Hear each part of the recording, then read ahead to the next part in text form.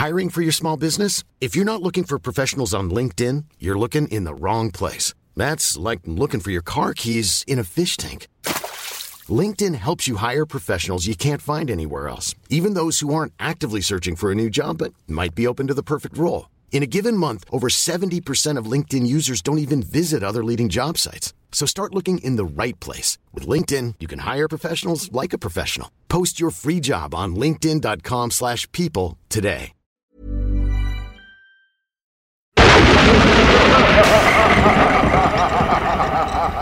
Hi, it's Robbie from Chatting Tracks. Happy Halloween. I just wanted to say thank you so much for your eternal support for the podcast. You're all absolutely amazing. I can see people are downloading from like China and Italy and America, Australia, all over the world. Thank you so much for your fantastic support and your emails saying you enjoy it. That means a lot to me. I'm just a guy sitting in a room with a microphone, so sometimes it's nice to hear from people saying they enjoy stuff as well. So thank you so much for that.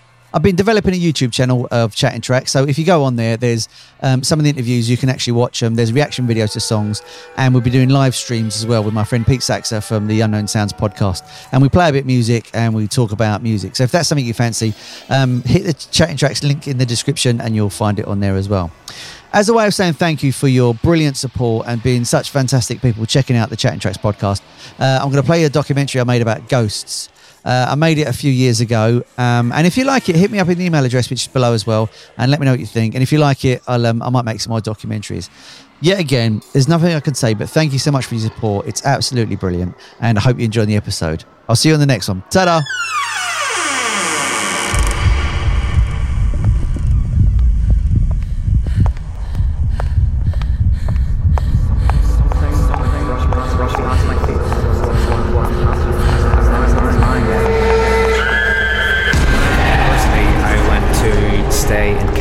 Was a house called Hungry Hall, a really, really old house, and I was staying in essentially the oldest part of the house, and the room, the height of the door as you walked into the room was really, really low, so you had to sort of dip your head in, and it was sort of crooked windows and things like that. There was one night where I was lying, wide awake, couldn't get to sleep, and something like brushed past my face as if someone's walking past you, and then as I was lying there with my head on the pillow, there was a knock on the wall by my head. This happened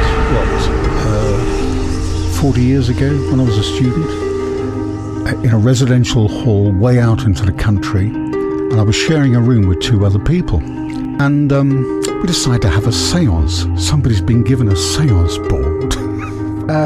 We're playing away at this, and it spells out at the window, and we all look at the windows, and a kind of little shiver went through us all.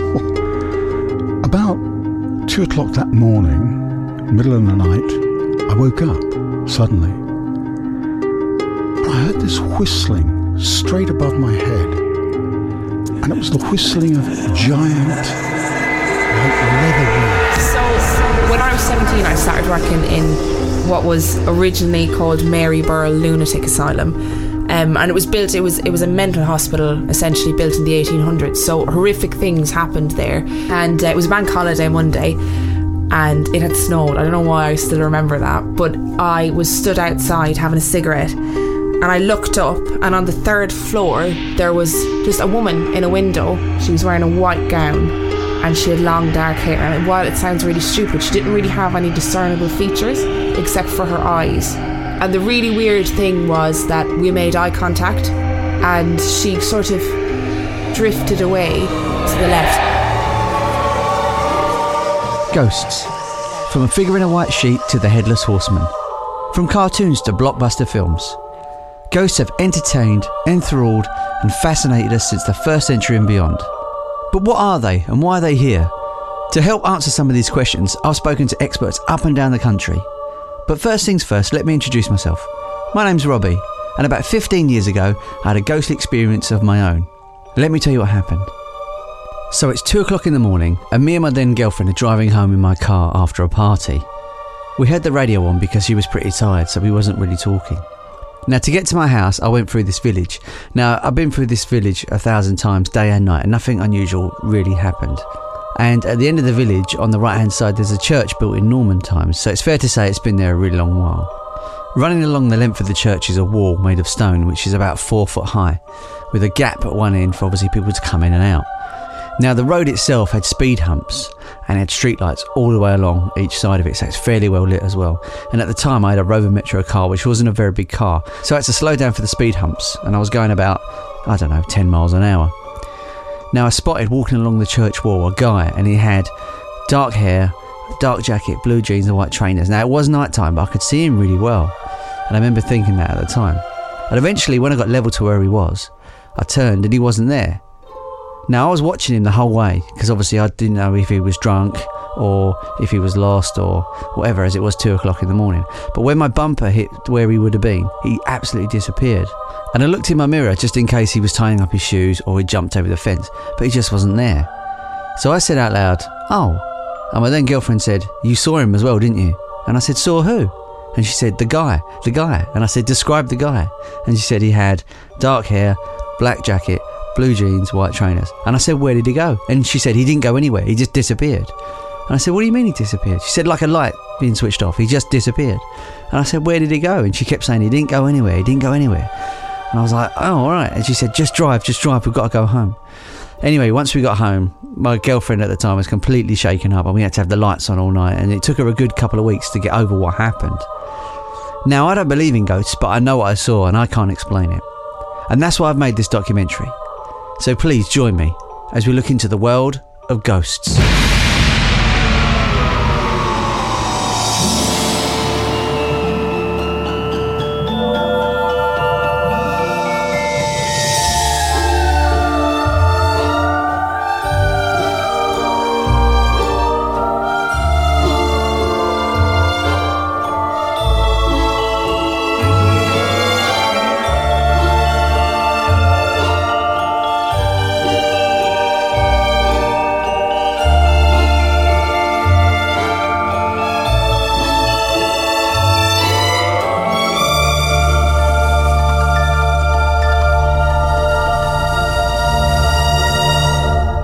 Let's go right back to the beginning and find out what I could have seen that night. Well, the first and most obvious thing that you probably saw was a man wearing a leather jacket, blue jeans and these white trainers.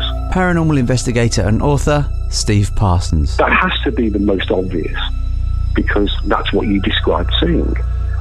Now, the mystery isn't that he was there. The mystery is that he went away again. And where did he go? Now, at any time did you go back and revisit that stretch and look for the obvious ways? Could he have fallen into a ditch, for example? Could he have just turned and jumped over a wall and made a shortcut across a field or a garden? And I just think that when we look at ghosts, they are very different to when we're working with spirit, because ghosts are like a video clip of time. Psychic Grant Coyer. And just because he was near a church didn't mean to say he was going back to his grave. What I'm saying here is that man could have walked that path many times and he might have died down the road or something, but there may be a connection to his surroundings. I mean, we have to start from the basis of your experience is a real experience. I think your only description of it is, and your only perception of it is as you described it. And you have to then start off with the most likely scenario, that there was somebody there. And if there was somebody there, the question is, how were they not there? What distracted you for a moment? I mean, I can recall from driving around, all of a sudden you look in the rearview mirror, there's nothing there. You glance up again a few seconds later, and there's a vehicle sitting on your tailgate that was never there before. Almost like it was, for a moment, where did that come from? So we don't observe with 100% clarity all of the time, even when we think that we're very good observers and we think that we're sort of well aware of a situation that's going on. When you're driving, there are a lot of distractions. You're watching your speed because of speed humps. You're watching your full 360 degrees. And it would only take a matter of seconds for you to be glancing at your speedometer, perhaps glancing at one of your mirrors. How long does it take to jump over a wall or fall over? So I'm not saying that's what took place, but that's one possibility that would need to be considered and put up onto the the list of things that need to be ruled out before you say, I saw, anybody could say, oh, you saw a ghost. To get a psychological aspect on what I could have seen that night, I asked psychiatrist Sarah Jones. What we do know about the brain is that, and in terms of perception really, is that we will naturally want to complete a picture. So that's our brain's natural tendency in terms of perception. So, there's tons of kind of perceptual pictures and things like that you can, these days everything's on Google that we can look at.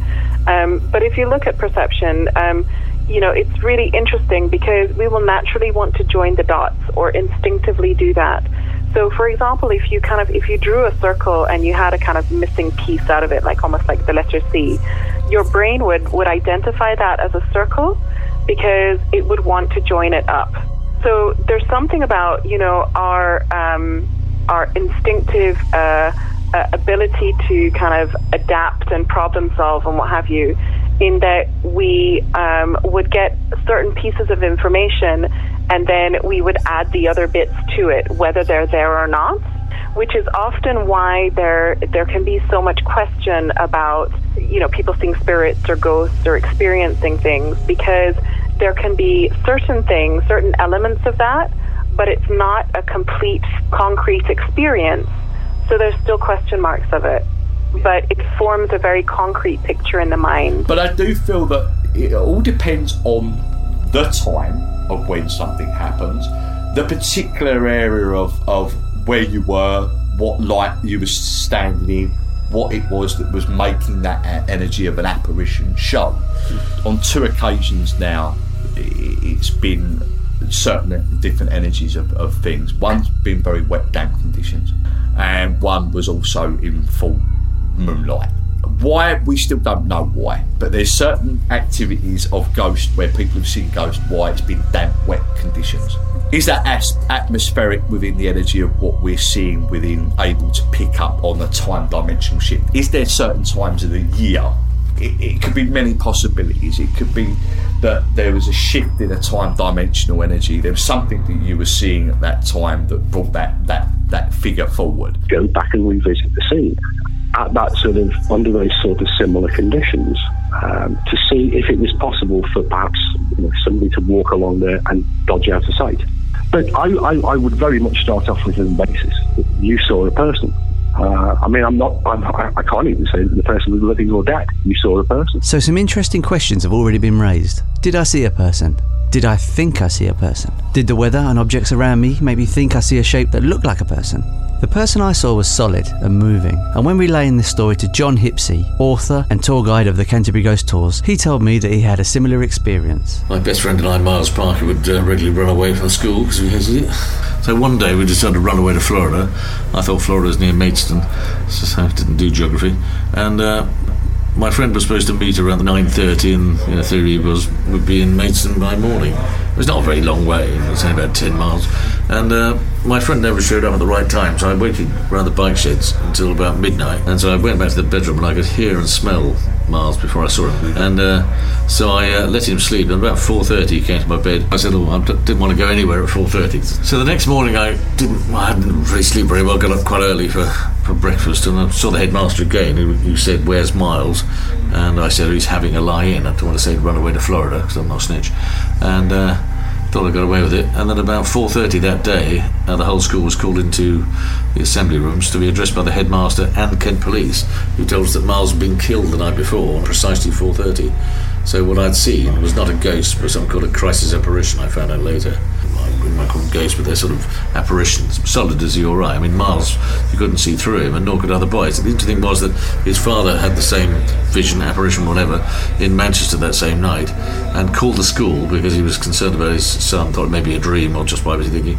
And they said, well, he just had an argument in the dormitory at 4:30. So he thought, oh, that's fine, it's just my imagination. And then the next morning, of course, he was called by Kent Police to tell that his son was dead. It does happen. So like in John's story, I could have seen one or two things. I could have seen a ghost, or maybe a spirit. I wasn't sure what the difference was, so I asked psychic Grant Coyer. Do you remember the old photographs that used to, before digital come in, and somewhere you'd get like a negative over the other one, and you'd see something from the other photograph, and you would see like an overlap. That's what I believe that spirit is an overlap. When we see a ghost, it's an overlap.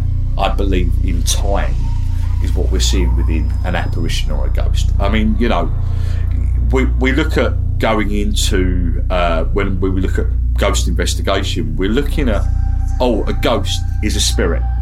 No, it's not. It's completely two different things. Because a ghost is something that is connected to that building, that we're relating in time. So, say for instance, you're up at Henry VIII's castles, and then suddenly you'll see Anne Boleyn walk by you as a ghostly figure. That's an image of time, and many people will have seen that ghost do the same thing. And it's amazing how many people say, "Oh, I saw that same thing in that same spot," because it may have been the strongest time or the strongest memory back within it. Doesn't mean to say that ghost or spirit is a ghost is standing there, particularly in that time of the time. Why? Why would they? Why would they stand there looking out of a window 24/7? What's the point of that? They would have had more than a life than that. But over like courses of months and years, everyone's saying, "Well, I saw Anne Boleyn standing there at a window." I'm sure she wouldn't have stood there for all of her time. So, yeah, that's what. Life is full of awesome what-ifs, and some not so much, like unexpected medical costs. That's why United Healthcare provides Health Protector Guard fixed indemnity insurance plans to supplement your primary plan and help manage out-of-pocket costs. Learn more at uh1.com. Everyone knows therapy is great for solving problems, but getting therapy has its own problems too, like finding the right therapist, fitting into their schedule, and of course, the cost. Well, BetterHelp can solve those problems. It's totally online and built around your schedule. It's surprisingly affordable, too. Connect with a credentialed therapist by phone, video, or online chat, all from the comfort of your home. Visit BetterHelp.com to learn more and save 10% on your first month. That's BetterHelp, H-E-L-P. It is a glimmer of time. It's like a negative. While doing some research for this documentary, I came across the idea of stone tape theory. Now, the idea behind this is certain materials, say mud and stone, can record vibrational frequencies, like an old cassette player, and if the pressure in the atmosphere is right, it will play it back, thus creating sounds or an image, which could explain why when ghosts are seen, they appear to do the same thing over and over again. There was an experiment done in Cornwall, wasn't there, a couple of years ago, where they put electrical current through a mud wall, and they claimed they got the sounds of to pass through it. It's possible that, I mean, an event such as the death of Mary Queen of Scots, it's quite possible that horrible, angry event embedded itself in the surrounding atmosphere. There was so much passion and so much anger. It's quite possible that if you went to that castle and, plugged the wall as if it were possible to, or electricity either side, you could theoretically get something out of it. And the death of Becket, theoretically, his ghost still walks around the cloister. But then the strange thing is, they say that the ghost walks around the cloister, but the cloister wasn't built for 160 years after his death. Well, the question mark is, why do spirits show themselves, and what is causing that energy? I think that's about being a recording of time being played back. Many people would say, I've seen a woman standing in the corner of a street, and many people have seen that. So that's not that one person connecting with that spirit. That's loads of people seeing that apparition that's been recorded. A bit like Bluebell Hill, everyone sees the bride halfway up. There's a petrol garage as you're driving up on the right-hand side, and you go over there's a cemetery down that way. And apparently she was jilted at the altar. She ran up and she was killed. She ran into the road, and all in hysterics, and she died. And everybody sees her. At certain times of the year. Maybe again, is this atmospheric? Is it a time when we are maybe not really concentrating, and maybe we're not fully aware of what's going on around us, and we are slightly at a daze? Maybe our mind is shifting. Everything crosses at a right time for it to happen. So did I see an apparition repeating itself over and over and over again, or was that experience tailored just for me? I asked paranormal investigator and ghost hunter Steve Parsons, how would this be professionally investigated? Well, first thing is we never set out to prove or disprove anything, because effectively we can't. What we can do is to try to understand your experience. We weren't there. You had that experience. We're playing catch up. So we have to take what you say at face value, because for you, whatever your experience was a real experience. It's rather like in medicine, when a patient describes how much pain they're in, there is no way of measuring that pain. The doctor is entirely reliant upon the pain scale which is a scale from 0 to 10 or 1 to 10. What is excruciatingly painful for you might be, a flesh wound for somebody else. Rather like with the paranormal, we weren't there when you had your experience or wherever you were in your haunted house. So the only information we have to go on at that early stage is your testimony, your subjective experience, your account of what took place. What we can then seek to do is to test that claim. Could you, for example, have seen what you have seen from where you were? Are there any logical explanations that spring to mind? That doesn't mean to say that if we can come up with a logical explanation, it dismisses the experience itself. It just provides another possibility. Once we've come up with some ideas, we can then perhaps test them. So, for example, if we believe it might be neighbours, or it might be plumbing, or it might be buildings settling, or a whole raft of other potentials, what we can do is we can be there at the same sort of time, under the same sort of conditions that you had your original experience, in the hope of experiencing them for ourselves, being able to record that event and trying to understand more about it. So it's never been about debunking. It's never been about proving the existence of the paranormal. I mean, both of which are phenomenally difficult to do. We can never prove the paranormal simply because we don't know what it is. For ghost hunter and paranormal investigator Steve Parsons, seeing a ghost or something unusual is just a walk in the park. But what about the average person? I asked Sarah Jones, what can the psychological effects of seeing a ghost do to a person? The body would kind of kick into this kind of adrenaline response, if you like, this fight or flight response, as though you're responding to a threat. So that's what would kick in with the body. People will experience that this is unexpected or out of the blue, just not associated to anything else. So it's kind of like that shock factor as well. The symptoms, the physiological symptoms that you describe your girlfriend having of, fear of kind of shaking and being frightened, or it could be sweaty for some people, or feeling nauseous. Those are also symptoms that you would have if you were in shock. So after a few days, the event became something to tell my friends and family about, and to me it was mysterious and wonderful. But my then girlfriend, who was with me in the car at the time of the experience, had a much more difficult time processing what happened. For many weeks she had to sleep with the lights on. She wouldn't be by herself in or outside the house, and she would unexpectedly start crying.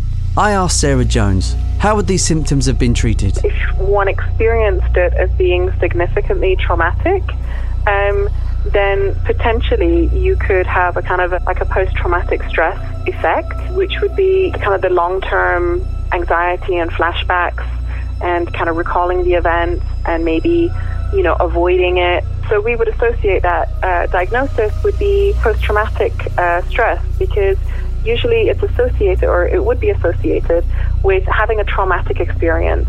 And whatever that traumatic experience, it would be categorized as an experience that felt significant enough for you to feel threatened. My curiosity led me to seek out a similar experience as that night. John Hipsey of Canterbury Ghost Tours very kindly took me on a tour one dark evening to tell me the stories he's heard over the years.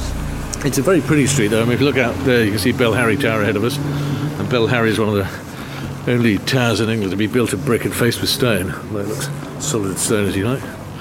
Then on the other side of the street, we've got Tiny Tim's. From here, you can see, looking through there, you can see the original windows at the back. There's a medieval property. And in the middle there, you can see the rectangular shape of bricks in the fireplace. That's the entrance to the priest's hole. And the priest's hole is where they opened up in 1995 to find the bodies of a mother and 7 children inside it. Yeah, well, they've been buried, they died of natural cause as well. Smallpox, sort of natural. And they just buried him in the wall? They buried inside because that was the priest's access panel. And the priest would have died around the same time, they reckon. Archaeological Trust showed that they died of natural causes.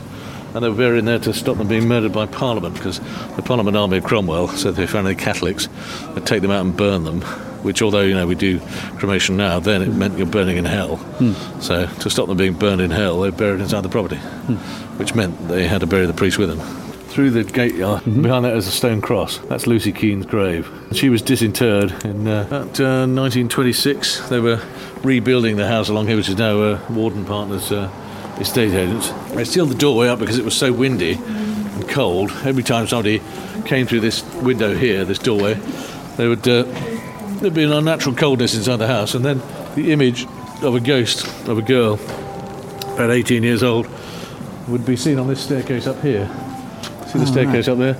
And if you look, you see there's a ceiling leaning across it. Well, the ceiling was from the middle of the 16th century or 17th century sealed up. So this was the exit to the priest's hole. And they sealed it up to keep the priest in.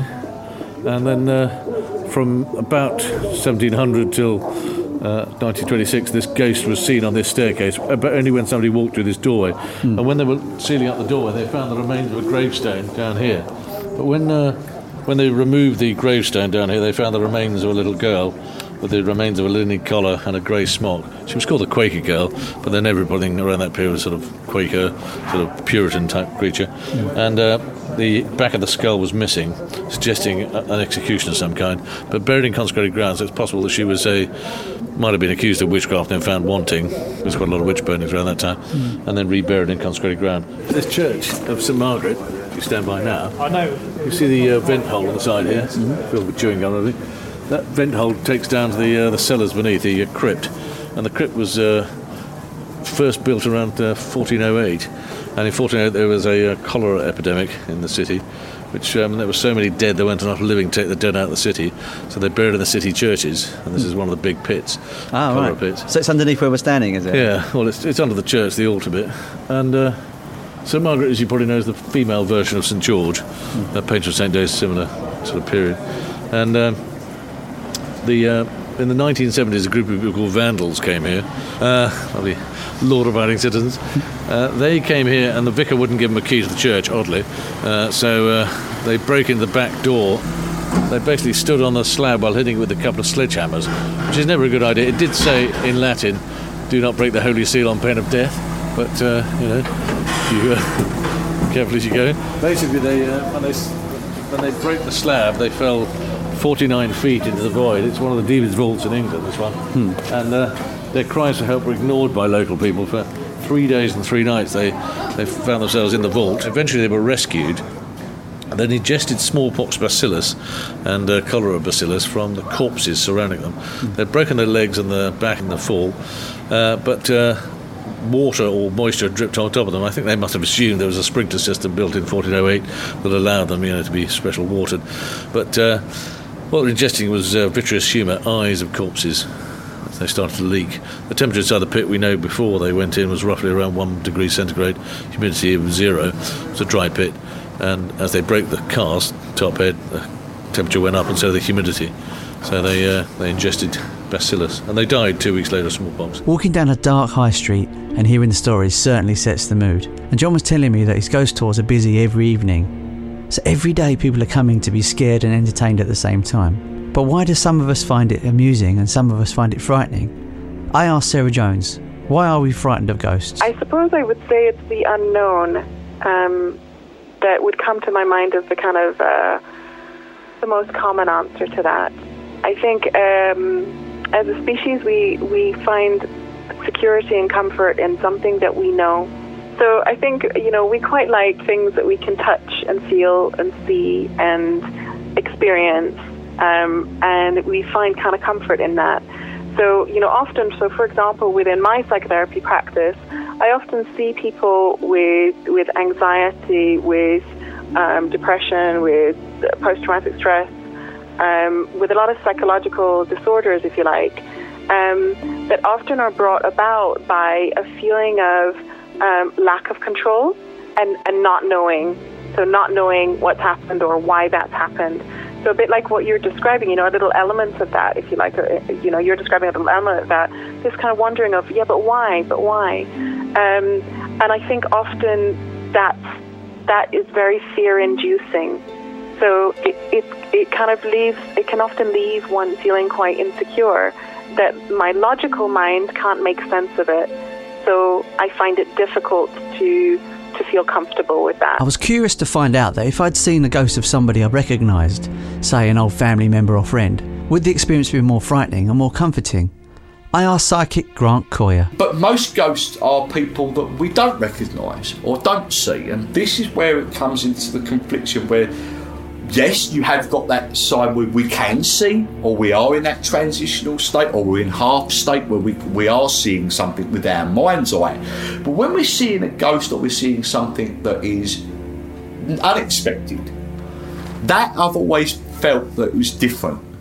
It's different. It's a caught in time feel, and that's the way I can sort of explain the two differences within it.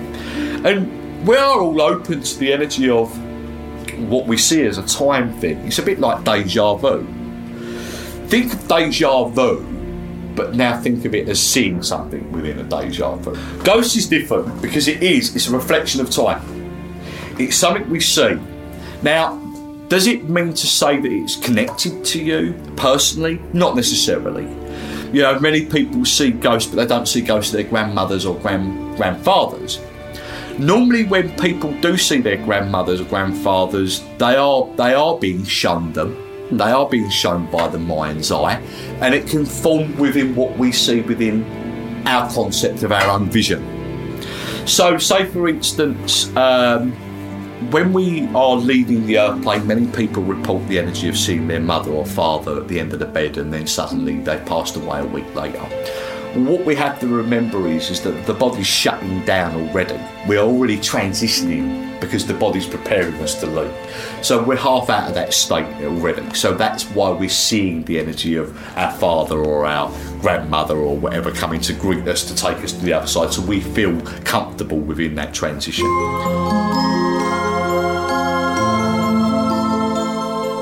Investigating ghosts and the paranormal has been like a large ball of string. The more I've pulled at the string, the more answers I've got, but then more questions are raised, which was leading me to discover more answers. I still don't believe in ghosts, but I still know what I saw that night. And maybe this is one of those things in life that will never be explained. Or maybe one day an answer will present itself. I've been Robbie, and thank you for joining me on this journey to try and discover what happened to me 15 years ago on that dark, mysterious, fantastic and scary evening. This documentary couldn't have been made without the help of psychic Grant Coyer, psychiatrist Sarah Jones, tour guide and author John Hipsey, everybody that kindly donated a story for me, and ghost hunter, author and paranormal investigator Steve Parsons. This was an Old Dolly production. One more thing before I go. Please don't have nightmares. But if you do, please make sure they're spooktacular.